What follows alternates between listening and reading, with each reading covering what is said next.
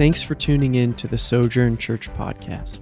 We are a church committed to the gospel in the context of family, living on mission to the city of Portland and our world.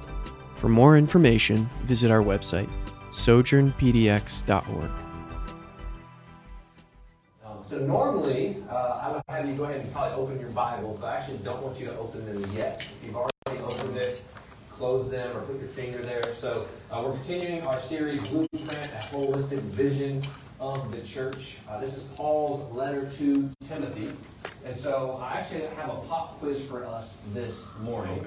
Don't be nervous. If you're like me, I wasn't the best of students. I was a mediocre student, I should say. And so I didn't like pop quizzes because I knew that, I got test anxiety. But don't worry, there's no really, you're not going to fail, right? I'm going to use grace with you. The pop quiz this morning, I'm going to put a verse on the screen. Go ahead to the next slide, please. All right, so I want us to read this. Let me move my podium here. I want us to read this out loud together. When we get to here, we're just going to say blank, okay? So you guys ready? You going to read with me? Yeah. All right, the saying is trustworthy and deserving of full acceptance, that Christ Jesus came into the world to save sinners, of whom I am the foremost.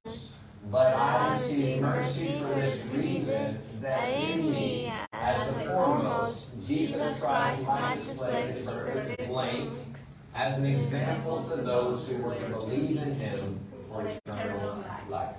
Now, if you looked ahead, or you knew that this was coming, as my family probably did, because they hear me practicing on Saturdays, do not say what you think that blank should be, but any answers, what should that blank be? Just say it out loud. Love. Okay, love. Anyone else? Sorry, I blocked it again. Life. Life. Sacrifice. Sacrifice. What was that? Mercy. Mercy. One more. Eternal love. Eternal love. Okay, so we got eternal love, life, love, mercy. Sacrifice. I'm surprised no one said faithfulness. No one said grace. And while all of those answers, or most of those answers, are likely right, many of them are right theologically, right? Faithfulness of God, love of God, mercy of God, eternal love of God. That is not actually what goes in this blank. And so, go ahead now and open your Bibles to 1 Timothy. If you're new to the Bible, 1 Timothy is in the New Testament, about halfway through. So find the book of Matthew, and then if you get to Revelation, you go too far, somewhere kind of in the middle of those. 1 Timothy chapter 1, we're picking up in verse, we're looking at 15, 16 actually to start. And so when someone finds the word that belongs there, just shout it out. Patience. Okay? Patience. There it is. So let's read this again. Go to the next slide, please. We're going to read it out loud one more time.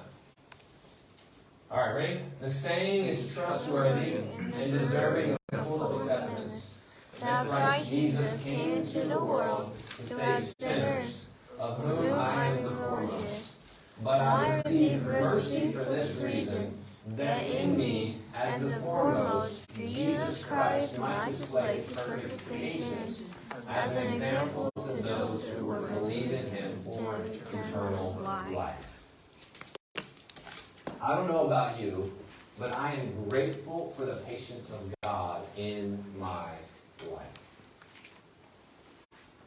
If you're here or you're tuning in or you're listening to this on a podcast later and you are not yet a Christian, I want to say you're welcome. You're welcome in our midst. And here's the good news. Anytime you're at a church and you're like, I'm not so sure about this, you're surrounded by people who were also once former Christians. Like, that's a category that we all had, right? We were all probably born in different places and born on different days, but there's one category we all have, that if we're in Christ, at one point in life, we were not in Christ. So this letter that we're studying is written by the Apostle Paul to Timothy. And Paul, if you know much about his life, he was the least likely of converts. And if you study the life of Jesus and his message, what we see is he displays his perfect patience. Time and time again. A couple of just examples here. He takes the least likely of people. He causes them to turn, kind of stop what they're doing, to turn, to repent, and to follow him. Jesus calls blue-collar fishermen and makes them apostles. I mean, he's got this ragtag group of individuals who are, once again, fishermen, kind of blue-collar workers, and that's who he says, I'm going to build my church upon these people. I'm going to send these people out to start the church. Jesus took Zacchaeus, a corrupt tax collector, and he made him a generous man. Jesus took a demon-possessed woman, and he made her a disciple. Jesus took the most reluctant and former atheist C.S. Lewis, and I mean, how many of you have read Mere Christianity, or how many of you have heard of that book? Transformed his life. Even this morning, someone reminded me, I haven't verified if he's really living this way. It's easy for famous people to say, I'm a Christian, and praise God, and they win an award. But apparently Alice Cooper, the shock rock artist, rock star, went from whatever life he was living, I know alcoholism was a big part of that, to saying, without Jesus, I would still be an alcoholic. And if you're a Christian, then Jesus took you from whatever life you lived. Right? This summer we went to, we had stories or testimonies in the park on Wednesday nights, and that was part of why we did that. So we could hear, man, we were all in this former state, but God worked in our lives and was patient with us. He was patient with me. He worked in a way to bring me to himself, to be able to follow him. And here's the good news with that. I love these couple of verses why I wanted to start with them this morning, is that God's perfect patience is available to those who have yet to follow Jesus. So think right now. Think about your coworkers. Think about your friends. Think about your family. Think about your neighbors. Just people that you interact with on a daily basis who do not yet follow Jesus. I say do not yet because our hope is that they will. And part of the interaction we have with them is that God may be using you in their life to help bring them to that point. But that God is still patient with them, just as he is patient with you. And so our big idea this morning is as we embrace the gospel, we should be filled with praise and celebration, and that we should fight for the faith. It's going to be interesting, because you remember last week, the title of your Bibles probably said Warning Against False Teachers. As we kind of talked about prioritizing the gospel above all. Well, it's like Paul finishes that thought, and it's almost like he takes a rabbit trail, or in the midst, he's just kind of reflecting on God's goodness in his own life. Because what he does at first, in the first chunk that we're going to look at, is he basically has his own little private doxology, like a little praise and worship service, where he's just like praising God and thanking him. And then at the end of today's text, we get to the last couple of verses, and it's like he remembers, like, oh yeah, I was going with something here, and he returns to this idea that we've been warning against false teachers, and he's going to kind of explain that to us a little bit. And so number one this morning is we must celebrate the gospel. Verses 12 through 17. It says, I thank him who has given me strength, Christ Jesus our Lord, because he judged me faithful, appointing me to his service. Though formerly I was a blasphemer, persecutor, and insolent opponent. But I received mercy because I had acted ignorantly in unbelief. And the grace of our Lord overflowed for me with the faith and love that are in Christ Jesus. The saying is trustworthy and deserving of full acceptance, that Christ Jesus came into the world to save sinners, of whom I am the foremost. But I received mercy for this reason, that in me, as the foremost, Jesus Christ might display his perfect patience as an example of those who were to believe in him for eternal life. To the King of ages, immortal, invisible, the only God, be honor and glory forever and ever. Amen. So Paul tells us a very key point here. He says, Christ Jesus came into the world. We're like, yeah, hello, we know that. But Christ Jesus came into the world. It talks about the incarnation there, that Jesus Christ came in, that God came in flesh through Jesus. But why did Jesus come? He tells us in this passage. Why does he come? Because Jesus Christ came to live the life that we could not live. How many of you tried living life on your own? How many of you you've tried to get your act together? How's that going for you? All right, you got some thumbs down, some kind of smirks, some laughs, some kind of like, maybe just kind of breathe out the exhaustion. So Jesus Christ came to live life that we could not live. Thank you, Jesus. He also came to die the death that we deserve to die. Right? So it's like, okay, there's the bad news part. But he also came to rise in victory over the enemies that we could not conquer, namely sin and death. And so do you see what Paul is doing here? He's contrasting. Last week he's focused on, hey, there's be mindful. There's false teachers. We're going to come talk about myths and soothsayers and different things. He gave us some kind of specific areas. He's like, watch out. This is what they're going to come doing. So he's contrasting this with the truth of why Jesus came. So he's now saying, look, and here's who came and here's why Jesus came into the world. So he's contrasting Jesus' truth with the myths and speculations of false teachers, and he's showing us that Jesus came, and this is an undeniable truth. And as you study, as you understand who the Apostle Paul was and is, that makes sense. And we're going to unpack that a little bit in his life as well. And so we establish that Jesus came into the world, it tells us in this verse, to save sinners. Well, what sinners? All sinners who embrace the gospel message fully. This is why Paul enlists himself. Paul's not pointing at you guys and going, Jesus Christ came to save sinners. And he's not doing this. Paul's saying, Jesus Christ came to save sinners. And I'm the foremost. I'm the biggest of all sinners. He recognized, like, this is Paul going like, if he was able to save me, Paul, then nobody is outside the scope of salvation of Jesus. Because there's no way that I would have been saved. I mean, Paul was anti-Christian. Paul was against the church. If you know much about Paul, he was previously known as Saul. And he met Jesus on the road to Damascus. He had what I call a radical encounter. Because he was active, like, in the moment, living a life that was contrary to, like, he only wasn't against Christians and Jesus. He was trying to destroy the church. He was trying to get rid of the memory of Jesus.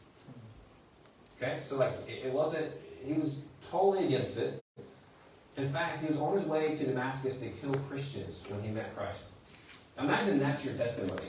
That's your story, right?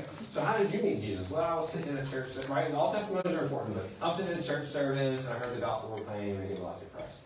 Or, I was up one night, and I was like, I'm done drinking, and I just cried to God. Like, all those are great, but, like, I don't know anyone else who's like, I was on my way to kill Christians, and met Christ himself, and became a Christian. And Paul saying, look, if Jesus can save me, he can save you. In Acts 9, you don't have to turn there and just jot it down if you want to look later. He says, Saul, Saul, why are you persecuting me? And when Saul inquired, he says, who are you, Lord?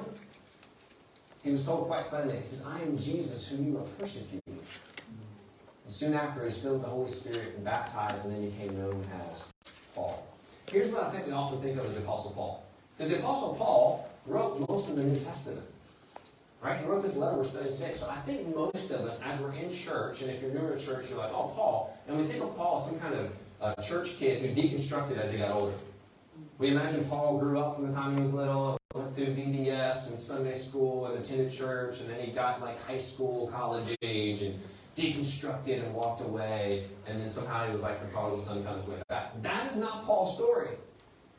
Paul was a ruthless enemy of the church. One pastor I looked at, he said Paul was more like Hitler than the church kid. Because he was actively trying to get rid of a certain sect of people who were identifying themselves with Jesus. Look at verse 13 here.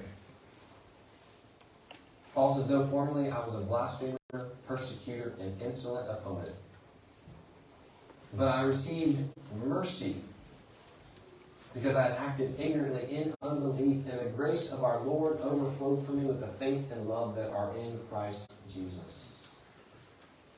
I love those phrases. But God,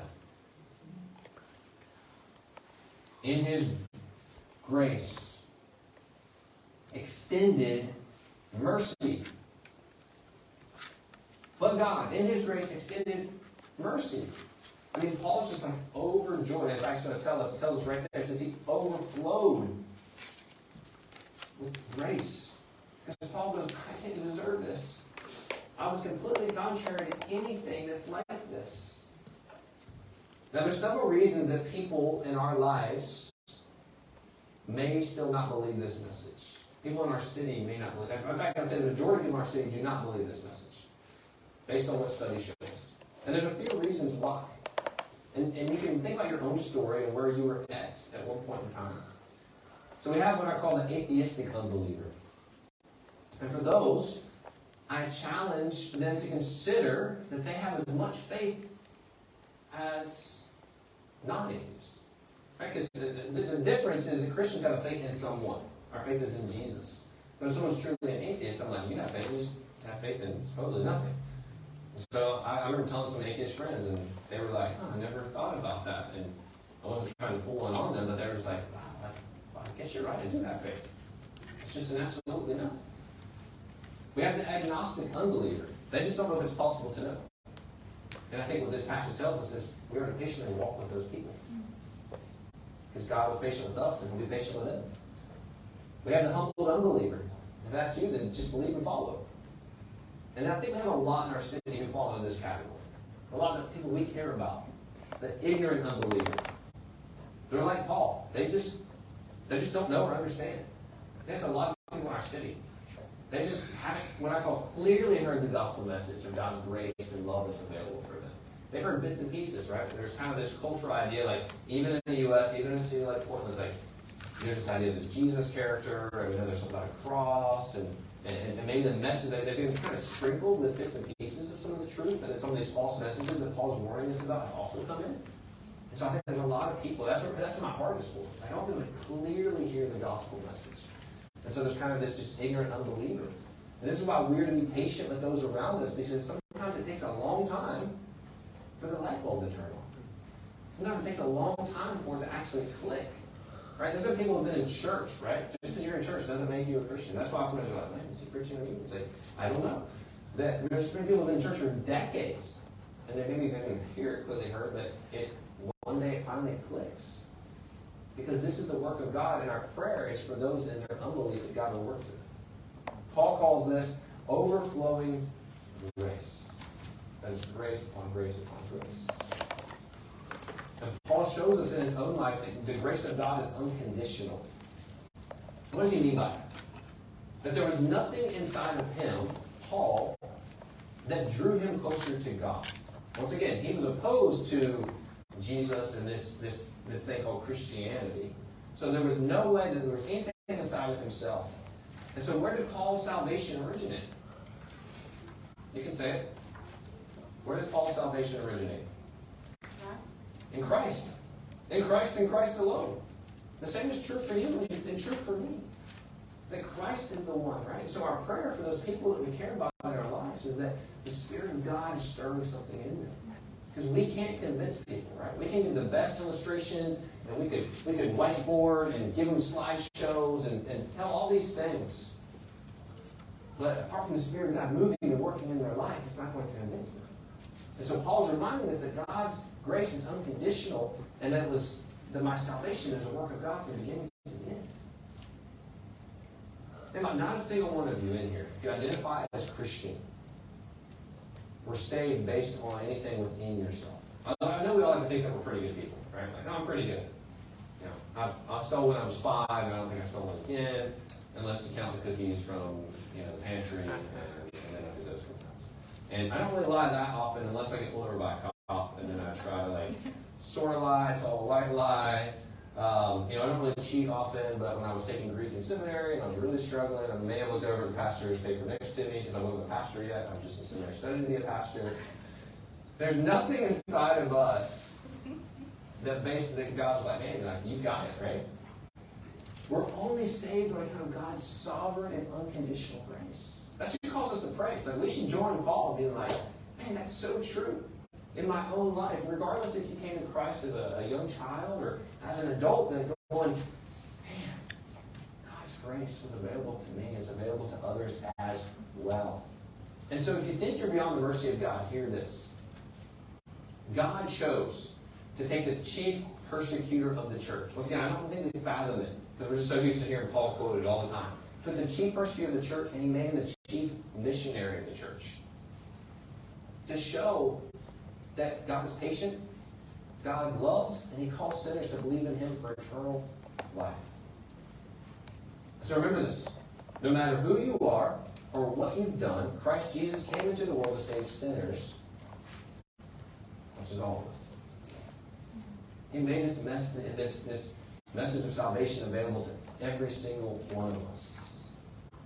And I think part of our role as we proclaim this message, this good news to the city around us, is, I think a lot of times people hear this, and they think that we are calling them to a religion, right, instead of practices. Right? And so I think what we have to be clear in saying is that, well, first and foremost, we're calling you to Jesus. And then Jesus calls you to a way of life. Jesus calls you to come as you are, and then he simply calls you to be with him, become like him, and do as he did. And so if you say, well, what does this look like in my practical life? Like, I've identified myself in Christ. Well, how do I live this out? I think it starts with just spending time intentionally with those who don't yet believe. I always say pre-believers rather than unbelievers. Because we were all in that category at one time. Intentionally spend time with these people. Every single week at the end of our gathering, I know it sounds different depending on who's doing our sending off, but what do we say at the end? Go be the church. Go be the church? Oh, yeah. Stir each other on. Stir each other on, go be the church. We do that because what we're doing is like what I call missionary commission. Whether you've been to missionary training school, whether you've been to seminary, none of that really matters. Like, once you're in Christ, you are a representative, an ambassador, someone said, a missionary. And so that's why we do that. We're kind of saying, hey, like, the majority of our week is not lived with each other. It's at work and where we live and all the other things. And so each week, it's not just lip service. It's a missionary commission that we're saying, go and now be the church. Go and be ambassadors of this message to the city where we have been called. God's patience in Paul's life and ours leads to God's praise. Listen to what Paul says in verse 17 as he concludes this first part of this set of verses. It says, "To the King of the ages, immortal, invisible, the only God, be honor and glory forever and ever." Not there yet. Amen. This is Paul's next doxology. He's telling us several things here. He says there's one king. All glory and honor belongs to that king forever and ever. Amen. And so Paul starts off, this is kind of the heart of this whole message, that he starts off with praising God for his salvation. It's available to all people. Now it kind of takes an interesting turn, because if you've been tracking with this, once again, it's like all of a sudden Paul takes a turn, or a rabbit trail, as all people who do public speaking do at times, and you're kind of like, this is weird. He's like talking about this, praising God for his salvation, and now he takes this turn kind of towards where we were last week, talking about false teachers.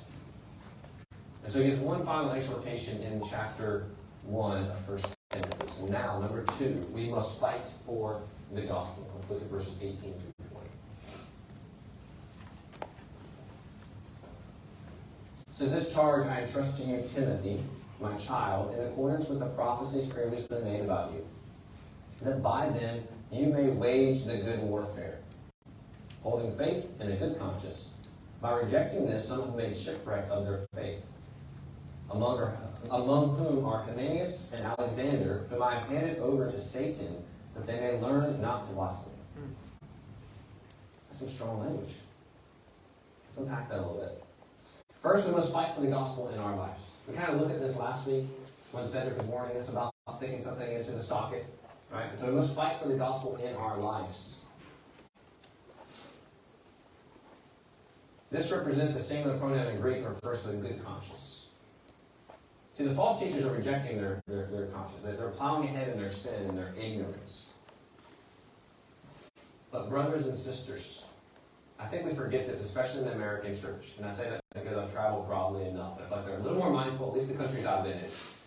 And here, we forget this, that we are in a battle. We're in a spiritual war. It's always fascinating to me, interesting. And not picking on any of these things, but like Halloween's coming up, right? This time of year.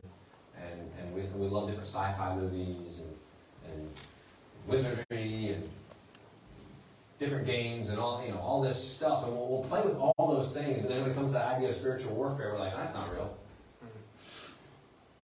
And I'm not picking on any of those things, but it's like, we love the idea in America, even in the church, about this, like all this fantasy stuff, and then we're like, wait a minute. But there's actually a war that we're in. We're at war in our lives. We're at war in our marriages. If you're not married, you may not know that, but marriage is wonderful, but it's hard. Amen? Married people? We're at war in our families. Right? Have you tried to raise a kid in an age with like technology? It changes the whole game. We used to get bored. Right? Now, I had a TV in my room when I was like 12 years old. Guess what? We didn't have cable. I did my best to like hit it and put the rabbit ears up and get like a couple of channels. I moved out, my parents had cable. Thanks, Mom and Dad. They were protecting me from something. Yeah. But we're at war in our lives. And so this is applicable to all of us. Whether you're a stay-at-home parent, whether you're a teenager at school, whether you're a college student, whether you're a person waiting tables or barista, whether you're a businessman or woman, whether you're in between work, this is relevant to every single one of us, that we are at war. And that's what Paul is telling us here. We have to be mindful. Ephesians 6:12 reminds us of this. It says, spiritual forces of evil in the heavenly realms are active. Did you hear that? Spiritual forces of evil in the heavenly realms are active. And they are warring against your soul. I think this is one thing we don't talk about often enough in the church. Typically, I allow the text to drive it, so that's why we're not like week in and week out. But there's some things that I'm talking about the church broadly, so I'm not speaking on the church broadly, that I see that we just have kind of like slowly drifted away and allowed to kind of come into our midst. And we're just kind of like playing with the devil's territory is what I'll call it. And we think, oh, it's no big deal. But then we read this, we're like, spiritual forces of evil in the heavenly realms are active, and they are warring against your soul. And then sometimes what happens is this presently is happening, and we go, why is this happening in my life? Why is this taking place? Why? And we blame God, when the reality is it's the spiritual forces of evil warring against us in our life. Which brings it back to why we need to stick with the church and be in the church. Right? I think sometimes what we need to do, I'm talking about myself here, I'm picking on myself. I'm not leaving with you, I'm leaving myself. Sometimes we just need to take a step back and go, how have I been living my life? Not in a legalistic way, but what have I allowed into my life that may be the cause of this, the root of this, instead of me blaming God? And this looks different for all of us. But do not be mistaken, every single one of us is in a spiritual battle. Here's the reality. All of life is spiritual. I think I read 2 books in the last week just reminding me of this. That all of life is spiritual. We are all spiritual beings. Our interns in the summer, they come here and say, Matt, you told us this was one of the least religious cities in the country. Yep, it is. Matt, you told us one of the most atheistic cities in the country. Yep, it is. Everyone we meet, they talk to them, they seem spiritual. Oh, I never said it wasn't a spiritual place. Portland's very spiritual. The reality is every single one of us, whether you recognize it or not, you are a spiritual being. And you're being shaped by someone or something. And so this looks different for all of us. We're all in a war, whether you recognize it or not. And so Paul is saying, fight the good fight. Stand strong among the challenges, which is why we need that firm foundation, and why we also need one another. And he says, keep faith and a good conscience. Now, Paul uses this phrase here. He says, shipwreck of their faith. He says, some have made a shipwreck of their faith. Now, this is most likely referring to false teachers. Well, remember, that's what he was warning us about last week. Who have come into the midst. They've claimed to be true Christ followers, but now they've fallen away from their initial profession, thereby showing they were never truly converted. Now, let me be careful and cautious how I say this. There's a kind of theological belief stance, but the short of it is once saved, always saved. And I convictionally and firmly believe that based on Scripture. Once you're saved, you are always saved. But that caveat is if you are actually saved, if you are truly giving your life over to Christ. And I think 1 John 2:19, you can write this down. I don't have a slide for it. It somberly reminds us of this. It says, they went out from us, but they were not of us. For if they had been of us, they would have continued with us. But they went out that I might become plain that they all are not of us. See, John's readers in 1 John 2:19, he had seen people recently go out from them. Though outwardly it seemed like they belonged to the church, their departure revealed that they were not truly of them. Like I came across this passage, I know I quoted this in a couple of messages maybe a few months ago, and it's kind of like something clicked in.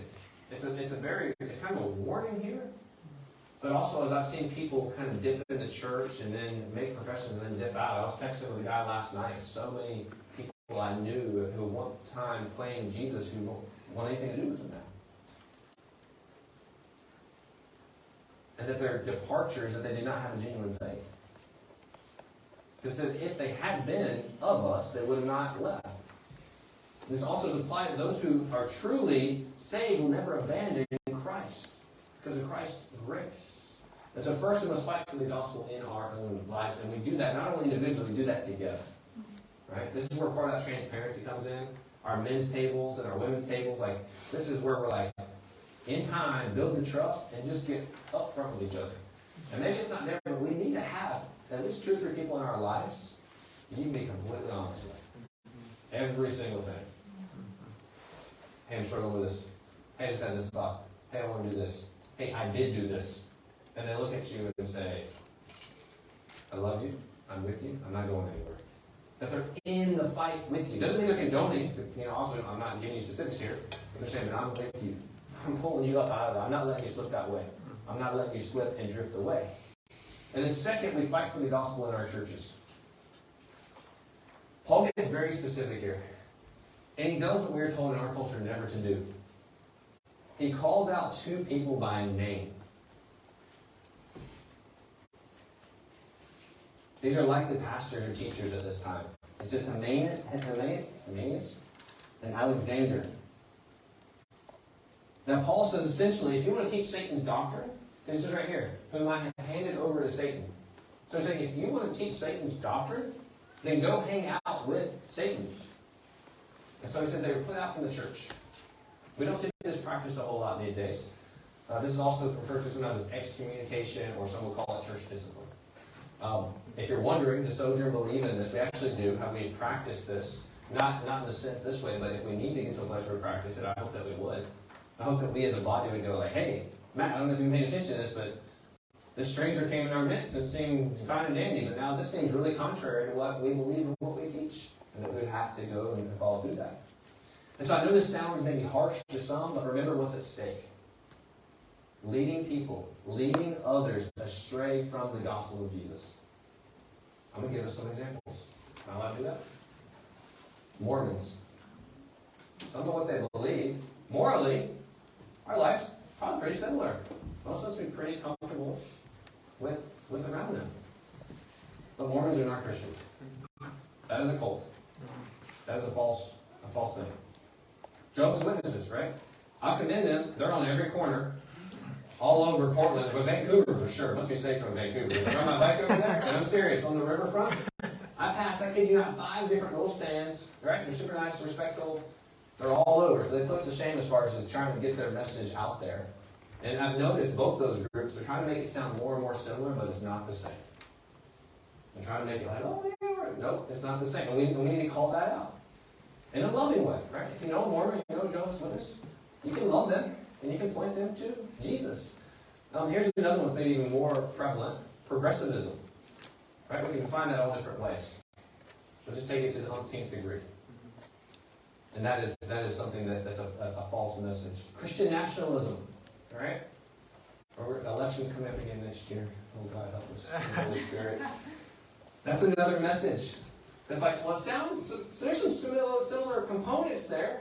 But I think that's the reason that many people in our city are like, I don't want anything to do with it. And so forth. And so there's these different messages. This is just some ones I see identified easily in our culture. And that's what's at stake. Leading people astray from the gospel. But know this. Even though Paul's saying, I'm handing over to Satan, I'm excommunicating from the church, this is what you ought to do. Remember, he's talking to Timothy. He's talking to a young pastor here. This is like my pastor that I grew up under, who's 72 years old, calling me up and saying, hey, and let's just say there was a situation. He'd be like, hey, I know you're a young pastor, man, you got to do this. And I'm like, I like to be liked. I like people. I got to tell this guy to get out of here. And so he's writing this letter saying, you need to do this. But know this, there's still hope for these people. God's patience, as we talked about at the beginning, is still available for those that he is actually excommunicating from the church. So even false teachers, there's still hope for them because of God's perfect patience, that they too can still be saved. See, church discipline, as it sometimes is called, is motivated by love. And the hope is the one who's disciplined, that they will return back to the Lord. Let's just take this on a smaller scale, not quite church discipline, but accountability. Here's the reality. At least initially, none of us, I would almost say, like to be held accountable. None of us like to be told, hey, what you're doing is not right. The way you're living your life is not right. Hey, that decision you made, you kind of messed up over there. Right? It's hard to be on the receiving end of that. But the reason that we do that with one another is because we're hoping to return back. Be reminded. Right? Not for shame, not for guilt, but to be reminded of returning to Jesus. And so Paul was essentially telling Timothy this. He said, you in the church must take severe measures. I'm not going to get as loud and animated because my wife will give me a look if I do that. But Cedric last week talked about how loud he got with his son when he was about to put his fork or whatever it was into the outlet. But Paul is telling us that we should take severe measures at certain times in order to fight for the gospel. And what he's telling us is he's saying, take them. Take the severe measures. Do whatever is needed in order to remain pure into the gospel. And so Paul says, Timothy, you need to do this. But he also is admonishing Timothy to be a pastor. You see, a pastor is more than a Bible teacher. Right? There's some phenomenal Bible teachers I recommend. But some of them aren't pastors. And a pastor is called to protect their flock, specifically from wolves. So that is, as Cedric kept highlighting last time, that's one of my important jobs, their roles, is to help protect you from wolves, from false things in your life. So that could be directly in the church, or that could be out in the city, right? And so if you come to me like, hey, I was just talking with this JW down in Vancouver, and we're going to start this study together, I'm going to be like, whoa, you're going to do what? Now, let's talk about this, right? Paul's telling Timothy, and he's telling me, I've got a role of responsibility to do this. So part of my role is to guard against false teaching. Once again, in our culture, progressivism. The other is individualism. You're not meant to do life alone. There is no Lone Ranger Christianity. You want to see a miserable Christian? It's those who are doing Lone Ranger Christianity. Those are the ones that are the most miserable. I'm going to guide you into community. Guide you into the way of Jesus. One final example. Young churches. We're a young church. And young churches are desperate for leadership. They are let it out. And so this is what can happen. And this has actually happened one time at Sojourn. None of you were here, so it doesn't matter because you don't know who I'm talking about. And this person came and said, I want to teach. And I was like, oh, okay, let's talk about this. Now, I'm not saying they were a false teacher, but they weren't ready. Let's just say that. And I had other people backing me up on this. And one of the quickest ways to derail a church is to allow someone to come in, or for me quickly to go like, man, I need some other leaders. Like, I take serious. I know we've had a lot of guest speakers recently, but I don't just let, just anyone come in and teach. People I trust, people I feel like I've got some rapport with. But this is one of the quickest ways for a church to get derailed, to go off on something else, a side tangent. And so this is why we're very, very careful at Sojourn, because wolves will come in and they're really hard to spot. Remember, they're cute and cuddly. If I brought a little wolf pup in here this morning, we would all be like, oh, this is so cute. And we'd all be wanting to pet its head, and it's like gnawing on us because it doesn't really fiercely bite us yet. And we would spend time around this little wolf pup. And it would distract the whole gathering. We would leave and go, man, how was Sojourn's gathering this week? Man, this cutest little wolf pup was there. And I got to pet him and hold on, and he licked my face, and it was just great. There it is. It came in our midst, and we didn't even recognize it. Hard to spot. And so Paul basically says we must boot them out of the church. We take those cute little wolf pups and we take them to Forest Park and we leave them. We're not to tolerate them. Because false teaching destroys people. We don't hate the teacher, but we hate what they represent. We hate the messages that they're trying to give us. But Paul says, once again, there's still patience for them. There's still patience that can come to the Lord. And so hold on to and choose the gospel above all, because it's the one uniting factor of the church. The gospel of Jesus Christ. Now, as we get ready to finish, there's really only two kinds of teaching. There's true teaching, and there's false teaching. And we all believe one or the other. Or believe kind of a mix of the two. And if you believe, remember the lemonade analogy last week? That 1%? Now it's false. So we either believe false teaching or believe true teaching. And the question is, which one do you believe? And which one do you trust? Thank you so much for listening. We'd love to hear how God is working in your life. You can connect with us and find more available teachings and resources at our website, sojournpdx.org.